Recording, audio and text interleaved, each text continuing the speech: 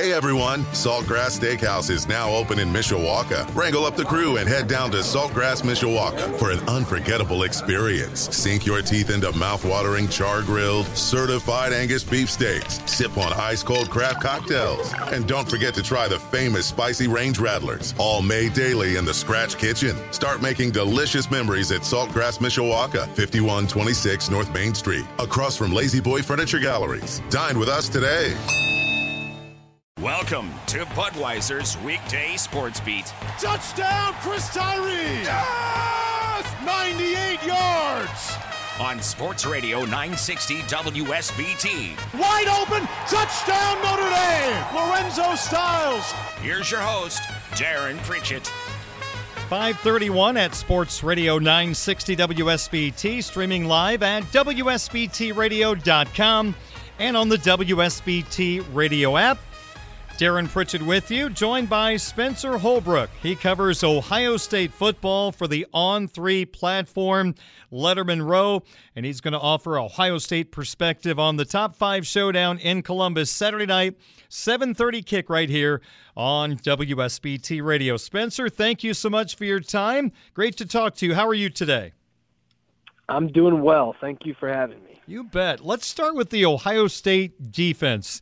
Because, Spencer, based on what I've read and some of your writing as well, this Ohio State offense could have won a national championship last year, but the defense just wasn't good enough, including in that game against Michigan. They bring in Jim Knowles from Oklahoma State.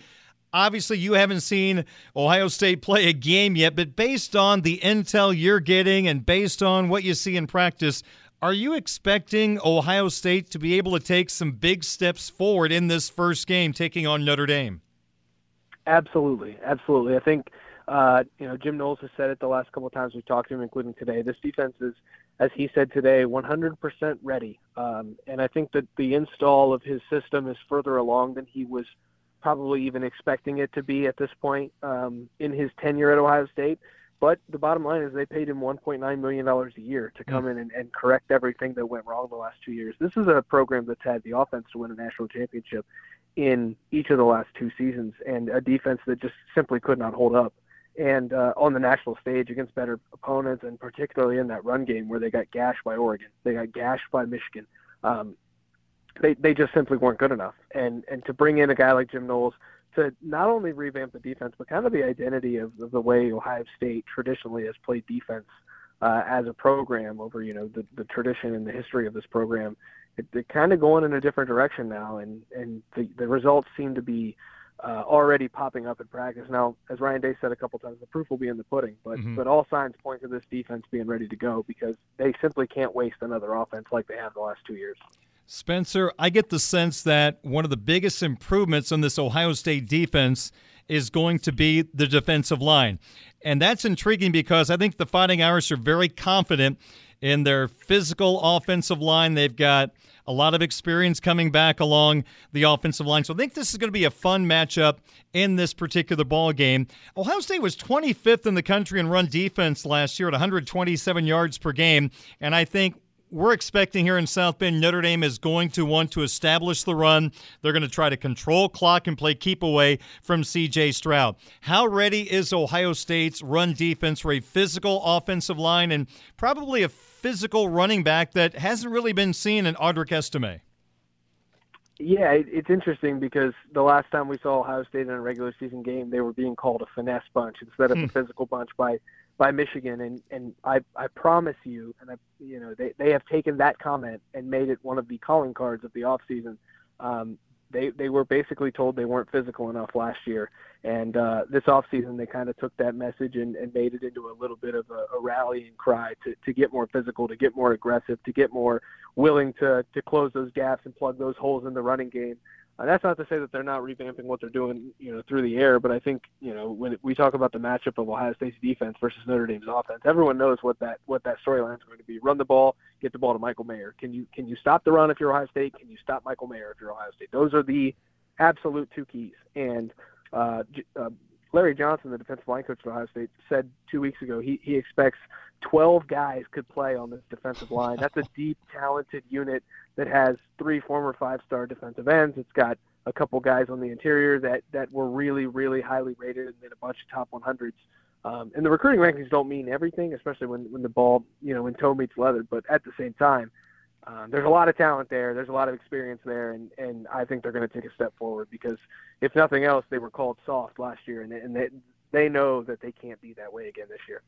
On3.com, Buckeyes beat reporter Spencer Holbrook, my guest here on WSBT Radio. Letterman Row is the name of the website covering Ohio State athletics. On the offensive side of the football, my heavens, you lose two high-end wide receivers. And, Spencer, I feel like, I know you're going to miss them, but at the same time, they don't even feel missed with the guys you have still on the field, including Marvin Harrison Jr., who's one heck of a backup last year, now into a starter's role. Just how much quality and how much depth does Ohio State have at the receiver positions? Yeah, it's kind of hard to overstate how many different weapons they have in that receiver room. And I'm actually of the opinion that after losing Chris Olave and Garrett Wilson, this receiving core has a chance to be better as far as just top-end talent.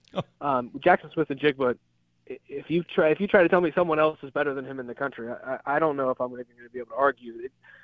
He's just simply so good. 1,606 yards last year, 95 catches. Everyone knows what happened in the Rose Bowl. You better have a plan to stop him, and if you try to bracket him, double him, Marvin Harrison Jr. is at 6'4" and is a physical freak. You've got Emeka Egbuka, who was the number one receiver in his class in the 2021 class. You've got Julian Fleming, who was the 2020 number one receiver. We could talk about that talent all day. At the end of the day, they're going to roll out 3 or 4 guys onto the field at a time who were all really, really, really highly skilled, highly recruited, and highly touted guys who, as long as number 7's back there, he's going to be able to get him the ball because he's precise, he's accurate, he's on time, he's on point. He looks like he's had a better offseason. He looks like he's going to have a better season this year than he did last year. This passing attack has a chance to be, I'm not going to say historic because historic would mean that 2019 LSU team that obviously had all those weapons. But, if you tell me that it would rival that unit, I'm not going to be surprised just because of all this. And that's a lot of, people ask them if that's hyperbolic or anything. But you look at the talent level with the 5-star back like Travion Henderson, who had 1,000 yards last year, there's no reason to think this offense can't do what those historically great offenses have done when you look at all the talent that they have around it and in the offensive line. So that's a long way to say, yeah, these receivers, I'm never not amazed by the room that Brian Hartline's put together at Ohio State.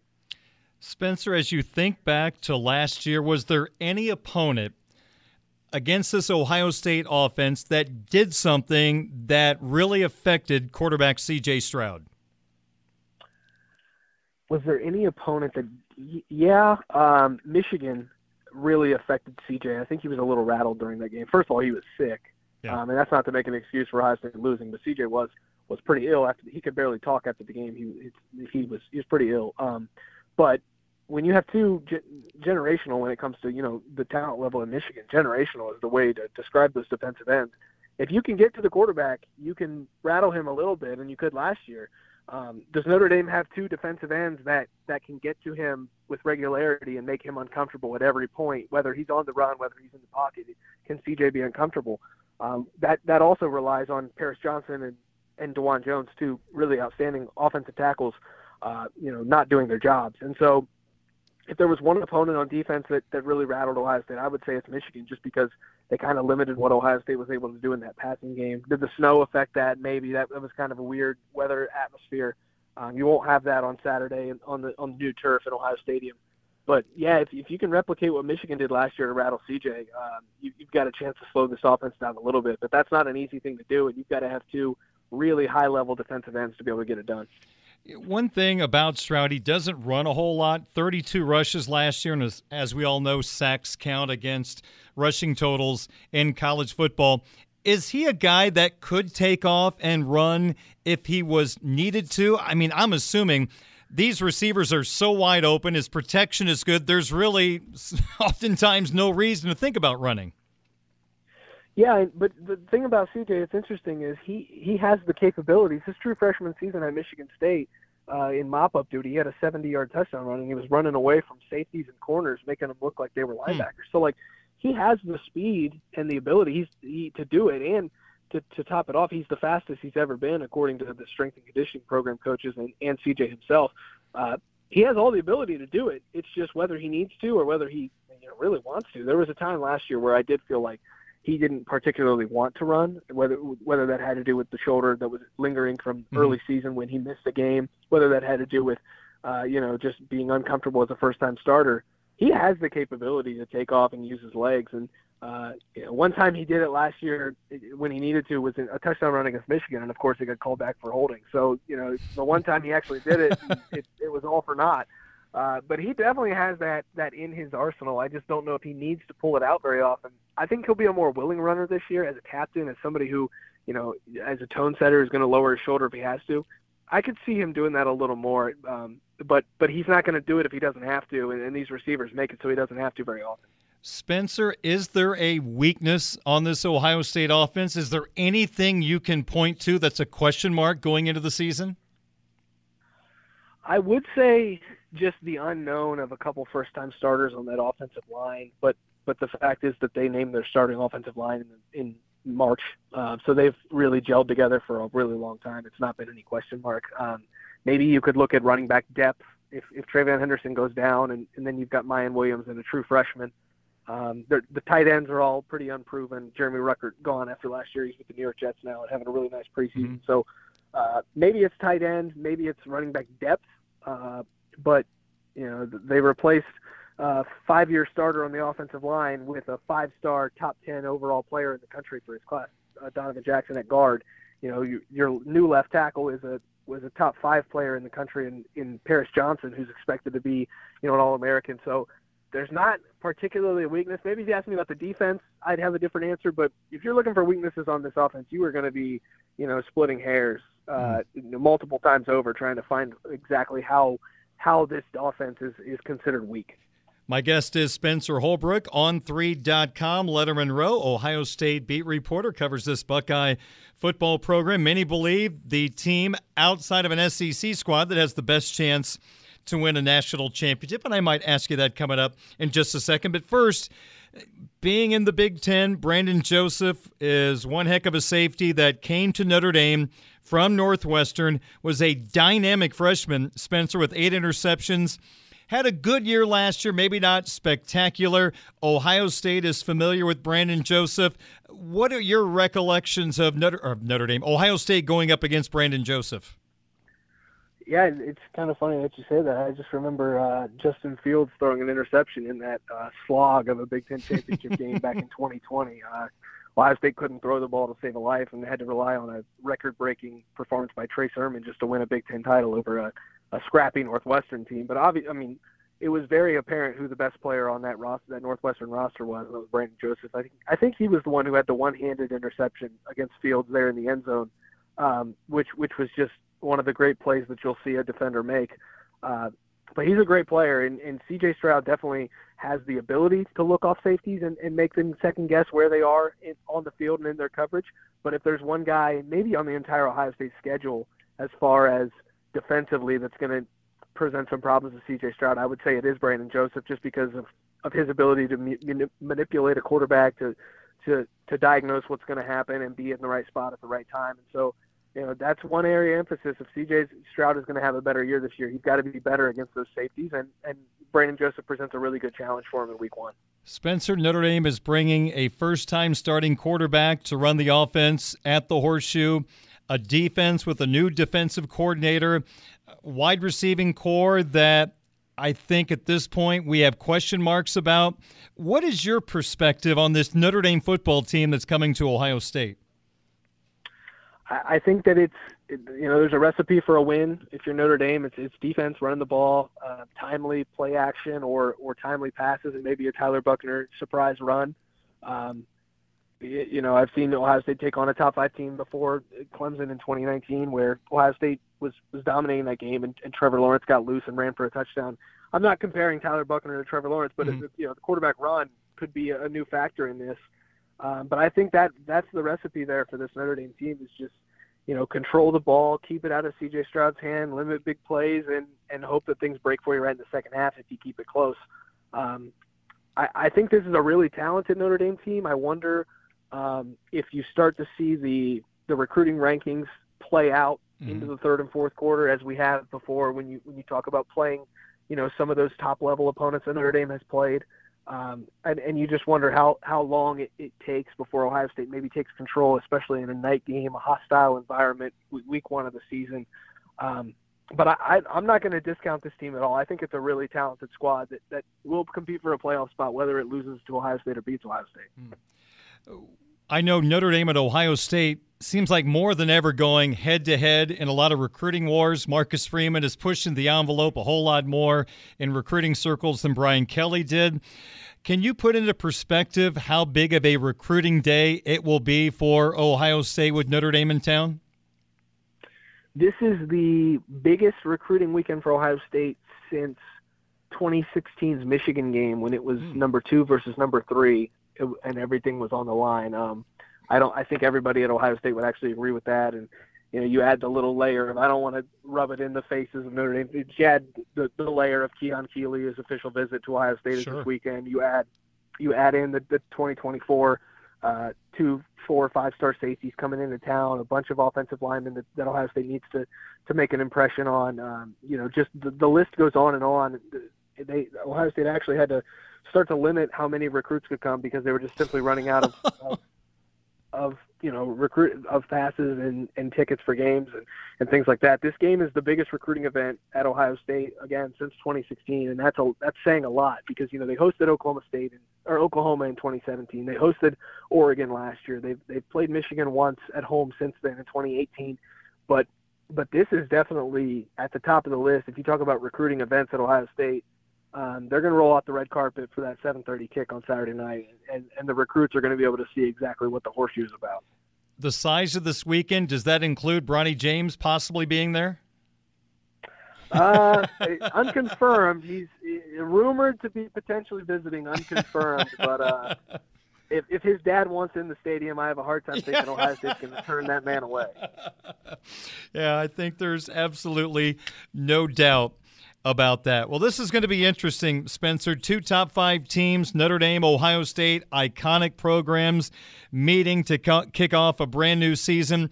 Before I let you go, I just want to get your initial thoughts on USC and UCLA joining the Big Ten. And do you expect eventually the Big Ten to get to 20 teams? And will Notre Dame be one of those teams? USC and UCLA joining the Big Ten, I think, is good for the league. I don't think it's good for college football. I'm pretty blunt when I say that. I just think that all this expansion and movement is not good for the sport. Centralizing it is going to have the opposite effect of getting more people interested because the power is going to continue to centralize with certain teams and certain leagues. But is Notre Dame going to be in that? Well, it's up to Jack Swarbrick. I mean, Notre Dame should have joined the Big Ten a long time ago, in my opinion, but the pride of being independent is something that goes with the tradition of the program. I guess that's what they want to do. I'd have a hard time turning away a $100 million payday, and if I was the Big Ten, I would tell USC and Purdue and Indiana and Ohio State and Michigan State, those schools that Notre Dame loves facing off against, hey, Notre Dame doesn't want in the league. We're not going to be playing them. That's what I would do personally, and I would put the onus on Notre Dame to either join the league or the invite will never happen again, and you won't be able to play your rivals like Michigan and USC and Michigan State. But, that's coming from an Ohio State perspective. Obviously, there's some scarlet-colored glasses there. Everybody at Ohio State and around the program would love for Notre Dame to be in the league because it would add value. But if Notre Dame still sees a path to be independent and get into the college football playoff as an independent and not have to worry about being in a conference and being one piece of a 16-team pie, then that's on Notre Dame. But I just think that, if there is one move in conference realignment that would help a lot of different factions, it would be Notre Dame to the Big Ten. And that's something that I don't think Notre Dame is interested in. And as long as they can stay independent, I think they will be independent. He is Spencer Holbrook, On3.com, Buckeyes beat reporter. Check out his work at Letterman Row. A lot of coverage, of course, on this matchup, Ohio State and Notre Dame. Spencer, really appreciate your time and your insight on this matchup. Can't wait for Saturday night, and I know you'll have a front row seat for this particular matchup. Thank you so much for joining us. Greatly appreciate it. Hey, thank you for having me. It's going to be a lot of fun to be in that stadium on Saturday. I'm looking forward to it. It's going to be rocking, no doubt. Spencer, take care. Thank you. Thank you. That is Spencer Holbrook, Letterman Row is the name of the website, on3.com. They cover all things Ohio State in the same family as Blue and Gold Illustrated, who covers Fighting Irish football. In fact, Mike Singer, Notre Dame football recruiting insider for Blue and Gold Illustrated, will join me in the 6 o'clock hour to talk some Notre Dame football recruiting. 5:50 on your home of the Fighting Irish, Sports Radio 960 WSBT. Budweiser, the king. Hey everyone, Saltgrass Steakhouse is now open in Mishawaka. Wrangle up the crew and head down to Saltgrass, Mishawaka for an unforgettable experience. Sink your teeth into mouth-watering char-grilled, certified Angus beef steaks. Sip on ice-cold craft cocktails. And don't forget to try the famous spicy range rattlers, all made daily in the Scratch Kitchen. Start making delicious memories at Saltgrass, Mishawaka, 5126 North Main Street, across from Lazy Boy Furniture Galleries. Dine with us today.